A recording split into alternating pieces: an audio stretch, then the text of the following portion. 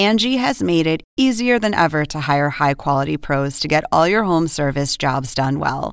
Just bring them your project online or with the Angie app, answer a few questions, and Angie will connect you with local pros who match your specific needs. Or book a service instantly at an upfront price. So join the millions of homeowners who use Angie to care for their homes and get your next home service job done well. Download the free Angie mobile app today or visit Angie.com. That's ANGI.com.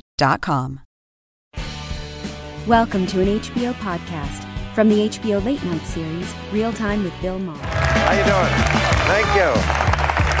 Thank you very much. How are you? Well, you must be happy. Only 5 days to the election, which means 5 days more, and the political ads will stop on television. You know? Yeah. So by the time I talk to you next week, either I will be in a very good mood or we'll be broadcasting from Canada. Those are the two. Oh, it's getting scary out there. Not just the bomber guy last week, but now you saw in Pittsburgh there was a horrible shooting at a synagogue, and they asked Trump not to come, and he shows up anyway. Who crashes a funeral? What sort of an asshole does a thing like this? And then he made the visit all about him.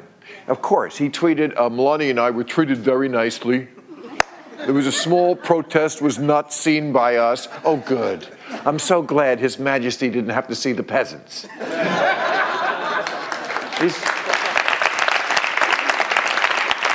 And then Mike Pence gave a rally in Michigan, and he was commenting on the anti-Semitism and said he condemned it. And then he asked a leader in the Jewish community to get up and say a prayer. And it turned out the guy was a Jew for Jesus, which is not a Jew.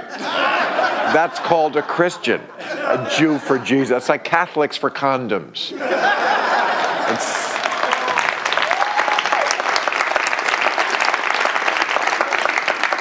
like Muslims for short shorts. It just doesn't exist. But Trump is going to get this, 11 rallies in the next 6 days. Wow. And to get into these rallies, they say you need a Make America Great cap. Pants optional, but the cap you gotta have.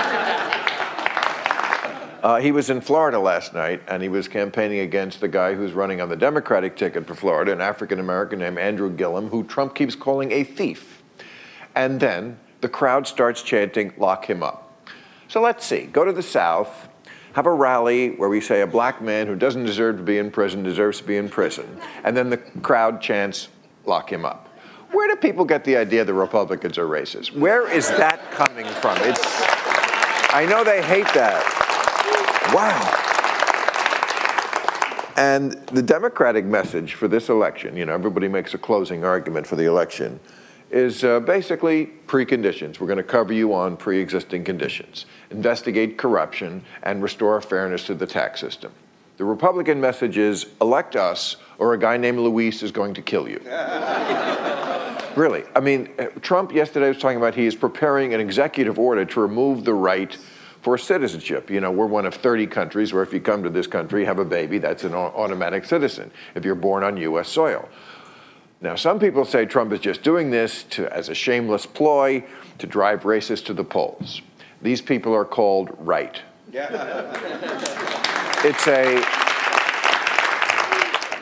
He says they're bringing gang members in the caravan, terrorists, smallpox, and leprosy. And scariest of all, books.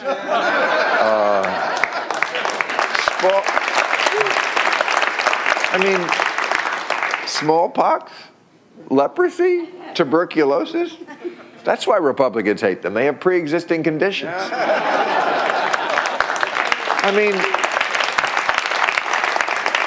Smallpox was eradicated in the 80s, but they got it from Elizabeth Warren's blanket.